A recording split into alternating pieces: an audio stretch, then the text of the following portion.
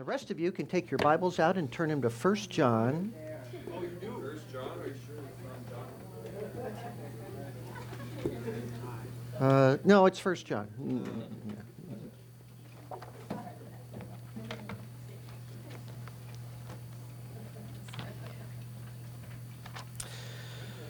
All right, we are slowly making our way through this remarkable letter of Jesus' best friend, the Apostle John. When this letter was written about 6 decades after John was a part of the inner circle of the disciples of Jesus, 3 men were allowed to see and hear more than the other disciples were, and he was one of those. And that, of course, was before the amazing events of AD 33 when Jesus was arrested in Jerusalem by order of the high priest, rushed through 6 legal proceedings, legal and illegal, I should say, found guilty of blasphemy, and then handed over to Rome on a trumped-up charge that wasn't related to that at all, and then cruelly put to death on that same day on Passover. The chief priests had no idea that he was truly the spotless Lamb of God who takes away the sin of the world. They didn't know that. 3 days later, he arose from the grave, having conquered death by his sinless life, and by that act, he made reconciliation possible between man, sinful man, and a holy God. And he sent his followers to proclaim the salvation that he achieved on the cross. And John heard those words personally. In fact, at the end of Luke's gospel, it's put like this. Jesus said, "Thus it is written, that the Christ would suffer and rise again from the dead the 3rd day, and that repentance for forgiveness of sins should be proclaimed in his name to all nations, beginning from Jerusalem." And then he spent 40 days with John and the other disciples, and then he ascended to his heavenly throne where he rules over his people, the church, gathering millions into his fold and granting them eternal life. Jesus said he would return in glory to reclaim God's creation for God's purposes. So he was the long-expected Messiah. And John knew him. John knew him as the best of men, and he knew him as the Son of God, risen to reign. So now, this letter, decades later, probably 6 decades later, something like that, John writes to some of the churches that he oversaw and loved dearly that were in Asia Minor, which had suffered this crisis, and we've talked about it multiple times, but some had left the church for a new faith, a kind of quasi-Christian cult, denying all the great doctrines of the faith, all the teaching of the apostles, and buying into that cult meant that Jesus was lost to you. So, of course, Jesus will always keep his own, but the question arises, and this was the question they were asking, is who are his own? How do you tell? These people were in our church, they were part of us, they left. How do you know who's real? What's a true Christ follower? What's a sign or the marks of a true follower of Jesus? They'd been part of the church, they've gone for an unrecognizable Jesus and a gospel that doesn't save anyone. In fact, they say Jesus is not a savior from sin. How could they turn to that? How could they go down that path? So we saw in chapter 2 that John offers 3 distinguishing marks of a Christian, 3 tests, if you will. You don't want to give tests to people like that, but these realities that should be true in every Christian life can kind of help separate out the true from the false. It helps us distinguish. Now, we can't read hearts, so we can be pretty poor at that, but these 3 things should be there if somebody's a true Christian. That's what he's saying. So the first test you'll remember we talked about was the obedience test. A true Christian wants to be obedient to God. Chapter 2, verse 3 actually said, "By this we know that we have come to know him if we keep his commandments," right? And then verse 6 of chapter 2, he said, "The one who says he abides in him ought himself to walk in the same manner in which he walked," following Jesus. Just simple, plain truth. A true Christian desires to obey God. The second test we called the love test. It's in chapter 2, verse 9. "The one who says he is in the light and yet hates his brother is in the darkness until now." The one who loves his brother abides in the light, and there is no cause for stumbling in him. And the third test was a doctrinal test. There are certain core truths regarding Jesus and salvation that a true Christian will always affirm in the strongest way. They'll say, that is the truth. Verse 22 of chapter 2, who is the liar but the one who denies that Jesus is the Christ? And if you remember that Gnostic cult people were going off to, they did deny that Jesus was the Christ. They said the Christ is a totally different entity, and he just latched onto this guy Jesus, and it was just a weird, bizarre religion they invented. So John's going to go through these same categories again, just using a little bit different language: obedience, love, and sound doctrine. So last week we noted that we were in 1 John 2:28, and we said that that marked a transition to another part of the gospel, of the letter there that he's writing, with new ideas and new vocabulary. And he brought up, one of the things he brought up that he hadn't mentioned before was the second coming of Christ. That was one of the things we talked about in verse 28, and the response of men when he comes, to how they're going to react to him. That's what he was talking about. And then moving ahead to 2:29, John starts a whole section on the subject of righteousness. Why that? Because he's starting to go through the three tests again. Now, he didn't use righteousness so much as a word the first time around. Of course, in 1 John chapter 1, verse 9, he said, God is faithful and righteous to forgive us our sins and to cleanse us from all unrighteousness. He did say that. God is righteous. We're not always righteous, are we? Anybody here always righteous? Good. I'd hate to have to take you out later. Chapter 2, verse 1, the Lord is called Jesus Christ the righteous, so he's righteous. Christ is righteous. And although John emphasized the obedience of Christians in chapter 2, he didn't use the word righteous, but now he's going to use it, starting in verse 29.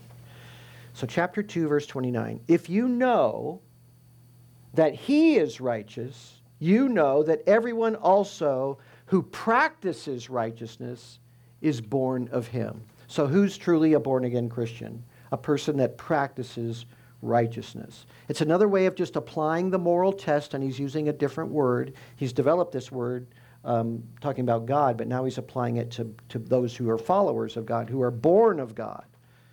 So do you know who's born of him? The one who practices righteousness. He is righteous. And if we are his children, born of him spiritually, there will be a family resemblance, I guess you could say. We're going to follow in his wake. We're going to be like him. So righteousness actually, because of this new birth, it becomes a component of our nature. It wasn't before, but it is now.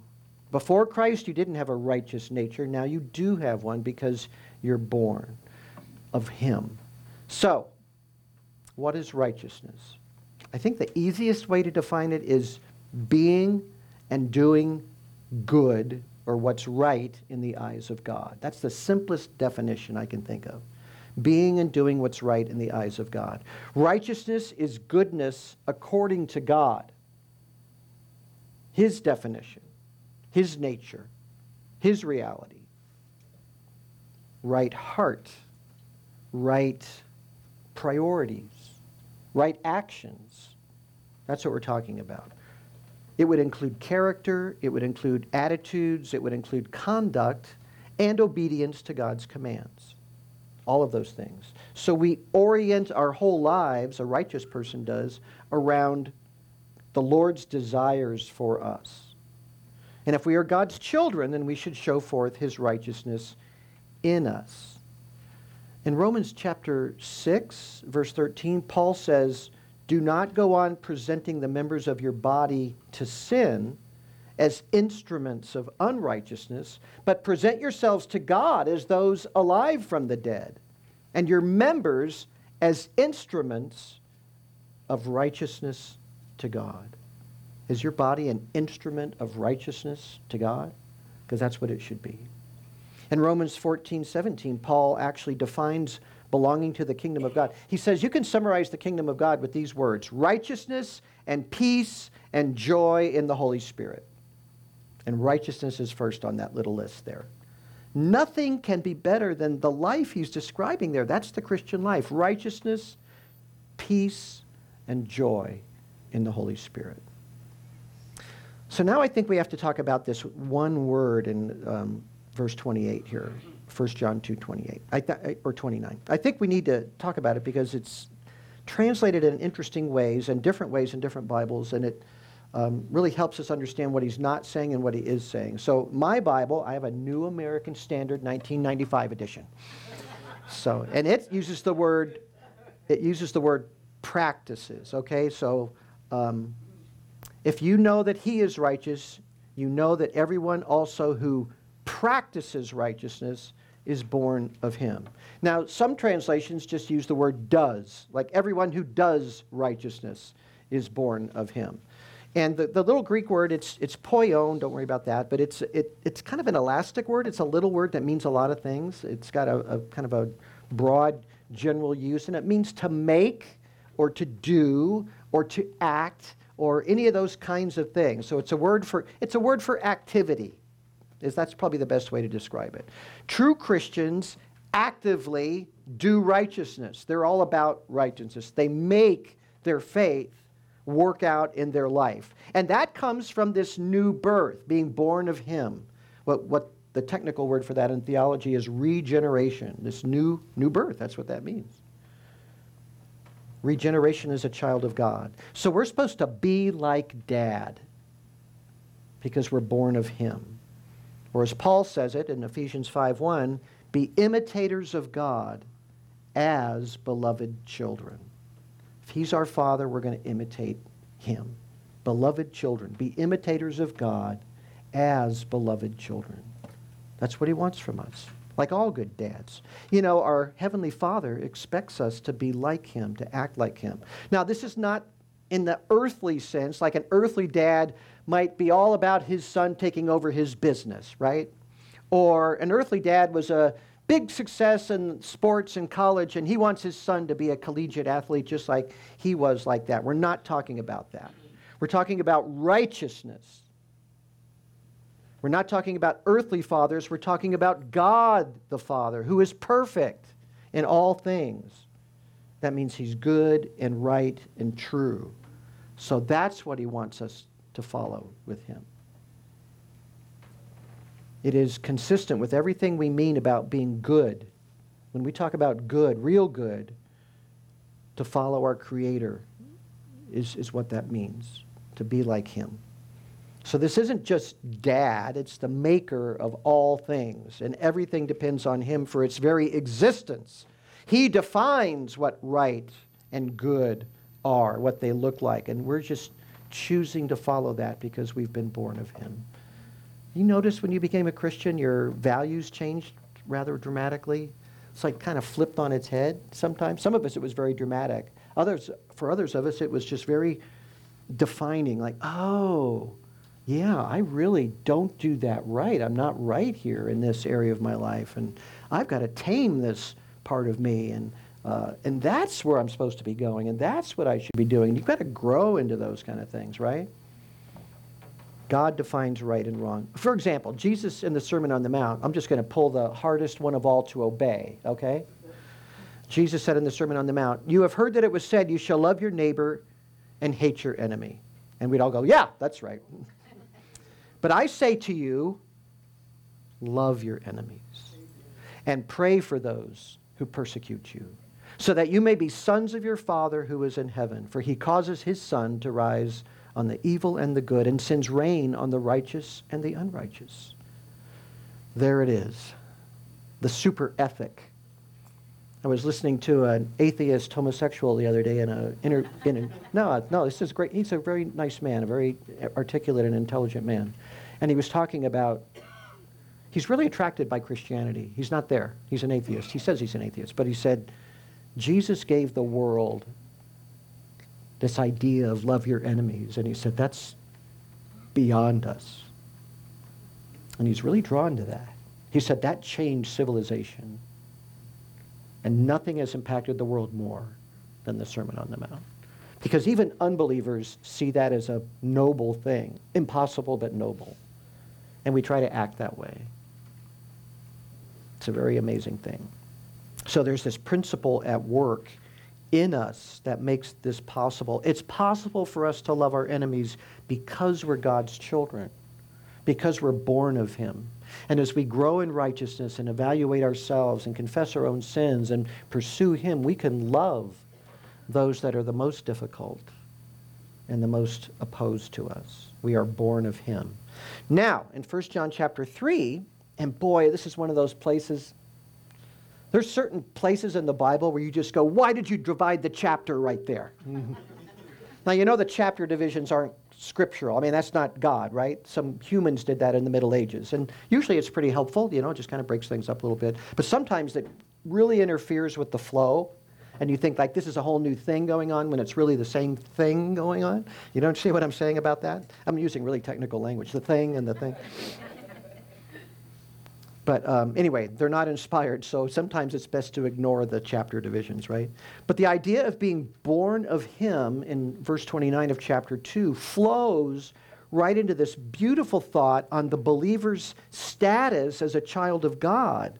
The new birth makes John think about God's incredible love, and it just flows right into it. So there shouldn't be a division there. At least don't let one be there in your mind. Verse 1, chapter 3, 1 John. See how great a love the Father has bestowed on us, that we would be called children of God. And thus we are. Such we are. Such we are. So your mind should often come back to 1 John chapter 3, verse 1, and think about that. This love of God that makes us truly His children. Sometimes, we get pretty overwhelmed with stuff and life and all the struggles of life, and we forget this amazing place that God has raised us up to. Remind yourself, I, a rebel, became a child of God by God's love. That's what you want to remember all the time. And it was a gift. You didn't earn it. It's all a gift of grace. So the words, how great a love, in the New American Standard Bible is an effort to capture the unique glory of God's love. And, here again we're talking about translations, but John actually doesn't use the word great there. Paul uses great, mega love, about God's love. The King James Version translates it this way, behold what manner of love. And the ESV says, what kind of love? And those are good translations too, because that word is sort of trying to get you to go, wow. That's what it's doing. So great is an all right translation as well. It's just not exactly the word. It's a hard thing to translate. Maybe wondrous love. There's hymns that talk about wondrous love, and maybe it's that sort of idea. Because the word's really about your response to how neat this is, how astonishing it is. So astonishing love maybe would capture the meaning best. But that's the word used here, is used to convey this sense of wonder. But great will do. Great is fine. How great a love. But John is saying, take a good look at God's love. That's the love that He bestowed on us. That we should be called the children of God. That's how fantastic, astonishing, wonderful that love is. What kind of love is that?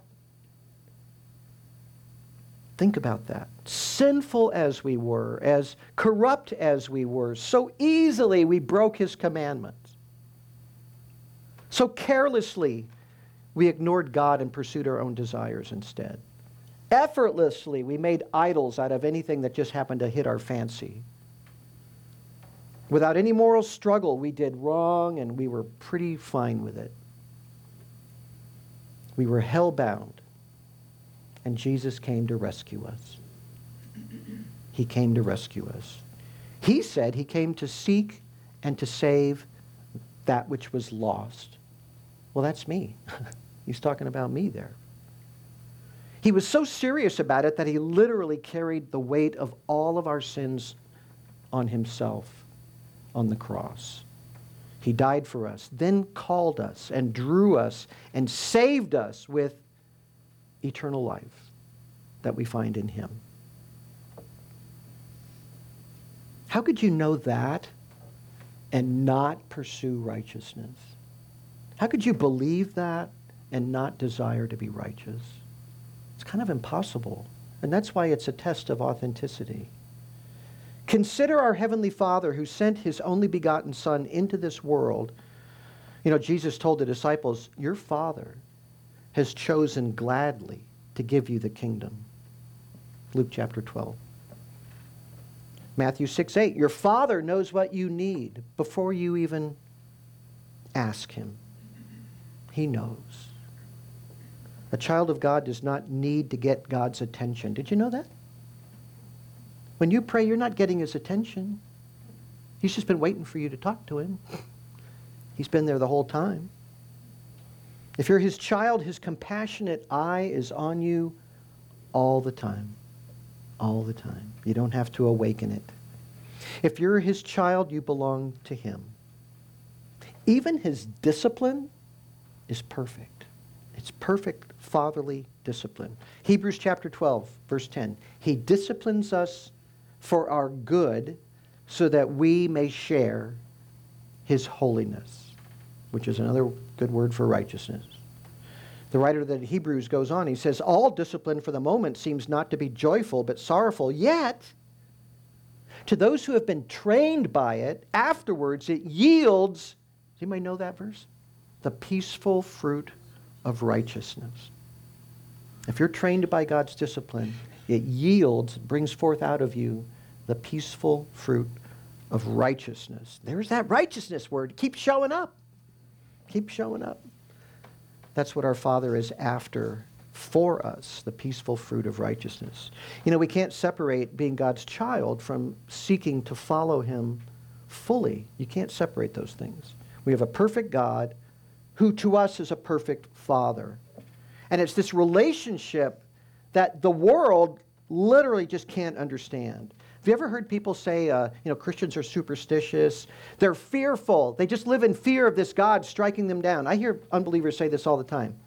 You're living under this oppression of all these rules, and you're terrified to break them because God is going to strike you if you do these sins. You're all afraid. You Christians live in fear all the time. And I hear them say that, and I go, what? We do? That's why that last sentence of verse 1 of chapter 3 is there. For this reason, the world does not know us, because it did not know Him. They don't know us. They don't understand being God's child because they see God as a moral ogre. That's what they think He is. Now, maybe some Christians give them that impression. I don't know. But mainly, I think John is right on here. The world doesn't understand God, so it doesn't understand us. Maybe down inside they fear God because they are unreconciled to Him. Maybe.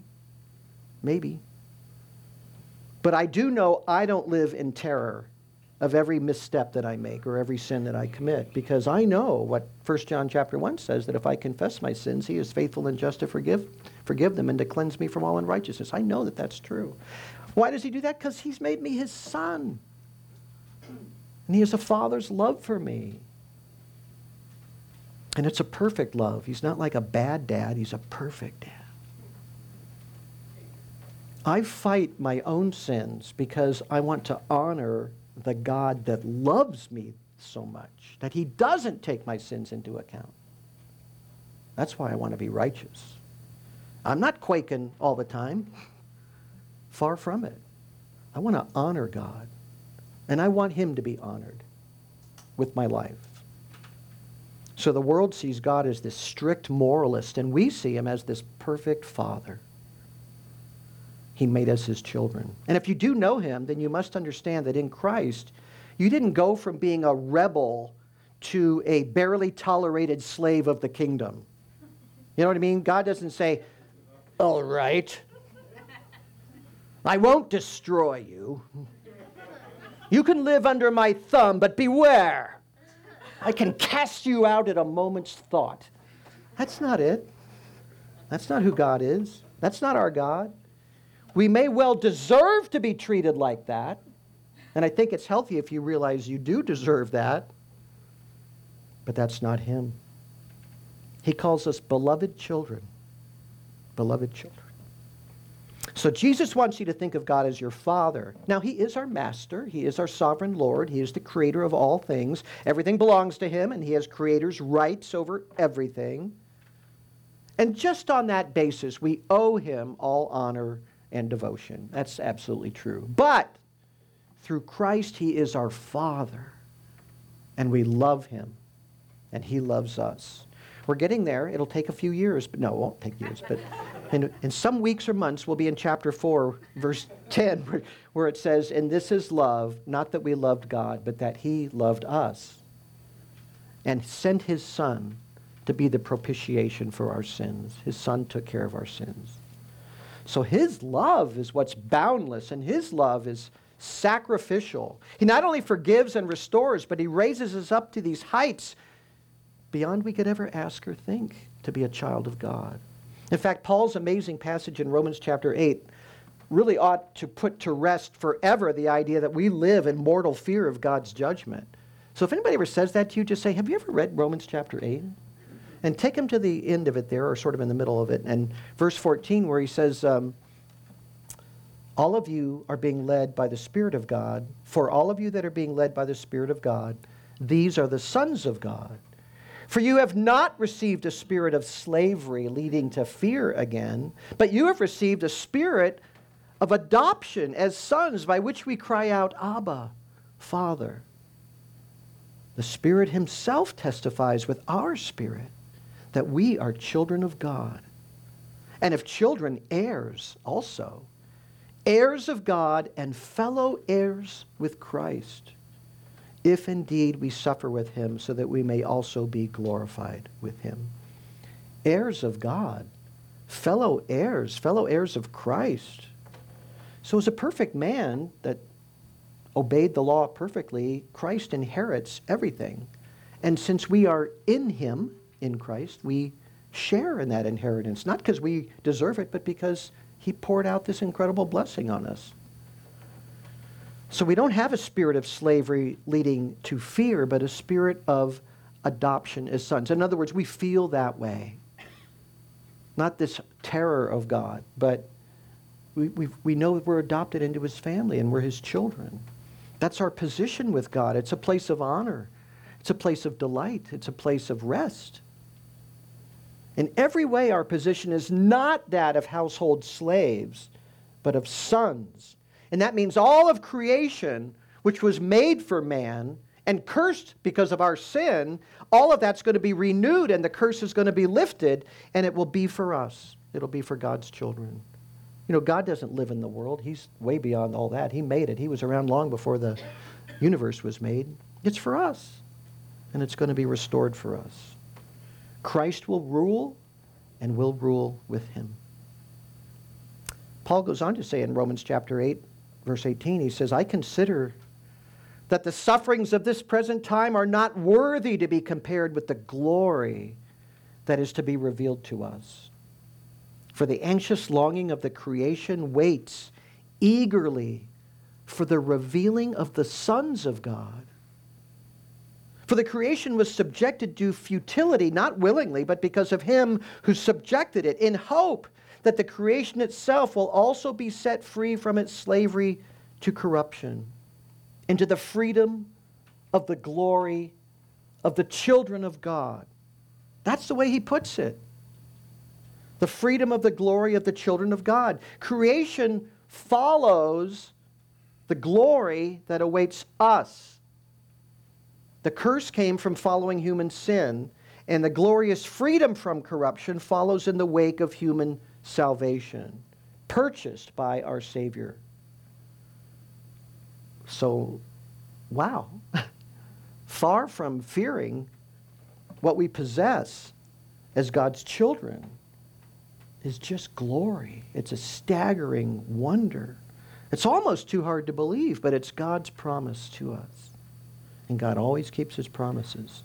So this great truth is for us. That, however, should never cause in us an attitude of arrogance or pride or superiority over other people. Because, why? We deserved none of it.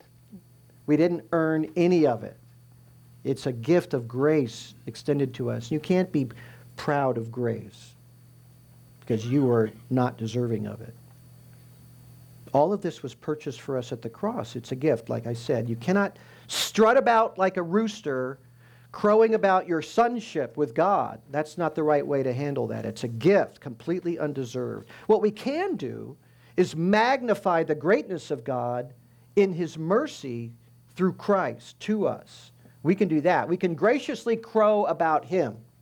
What did Paul say? I will boast in the Lord, right? I will boast in the Lord. We can crow about Him, but not about us. You know, I'm a son of God. You're a wretched sinner. Really a better man than you? No, I'm a son of God. I'm a son of God and I didn't deserve it. I was so caught up in myself and in sin and in the world, and I didn't deserve it at all. And He did this incredible thing for me. He'll do it for you too.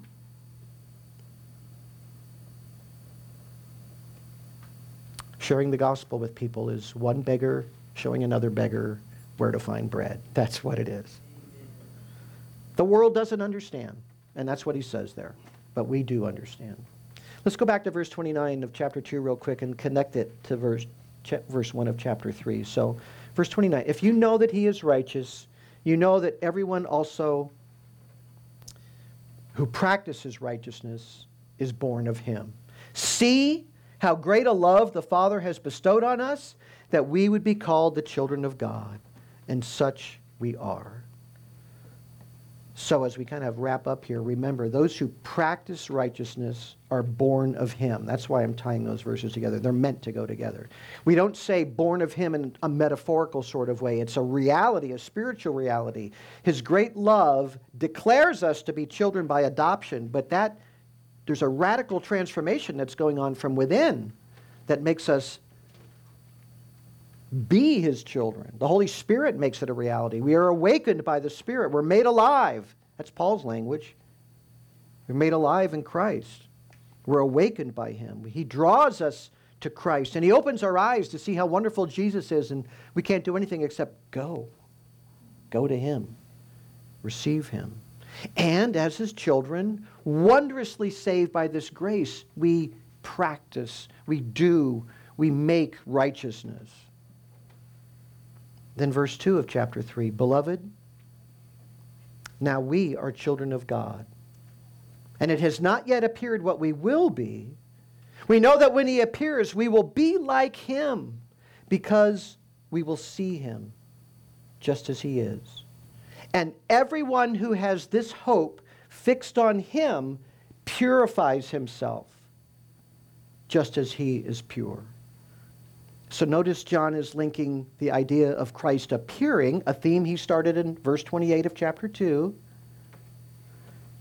He's linking that to righteousness. In verse 28 he said, when He appears, we may have confidence and not shrink away from Him in shame at His coming. And then in verse 2 of chapter 3 he says, when He appears, we will be like Him, because we will see Him just as He is. There's this ever-increasing, glorious progression happening here. Not only do we stand before Him with confidence, like chapter 2, verse 28 says, resting in His completeness and the fullness of salvation, but there will be this blessed and much longed for transformation where our sinful flesh will be gloriously transformed into righteousness. We'll be pure like He is pure. And as His children, that's our final destination. That's where He's bringing us to this, to be like Him. And He can make that happen. Did you know that God is really powerful? He can make that happen. Philippians chapter 3, verse 20 describes it perfectly.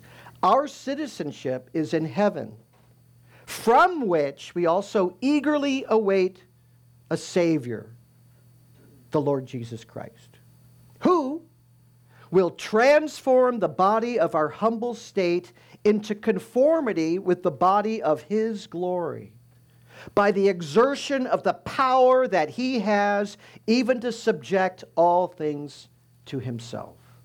Wow. God's power. When we see Him, that power will be extended to us, and we will be changed forever to be fit for heaven, to be like Christ. not as God, but as righteous, pure. Octavius Winslow, an old preacher from the 19th century, described this. He said, described this change. No more elements of evil working like leaven in the soul. No more traces and fetters of corruption. No more evil heart of unbelief, perpetually departing from God. No more desperate depravity. No more sin warring within us. No more temptation assailing from without. All is perfect holiness on that day. Let that sink in. That's our destiny. Well, I think that's the best place to stop for today, the high point of our salvation. But John has more to say about this, and I want to get into verse 2 and 3 a little bit more, and then we'll pick it up again next week. So let's pray. Our great Lord, you are so full of love. It's a wondrous love. It's an amazing love. It's beyond our comprehension. It's a transforming love.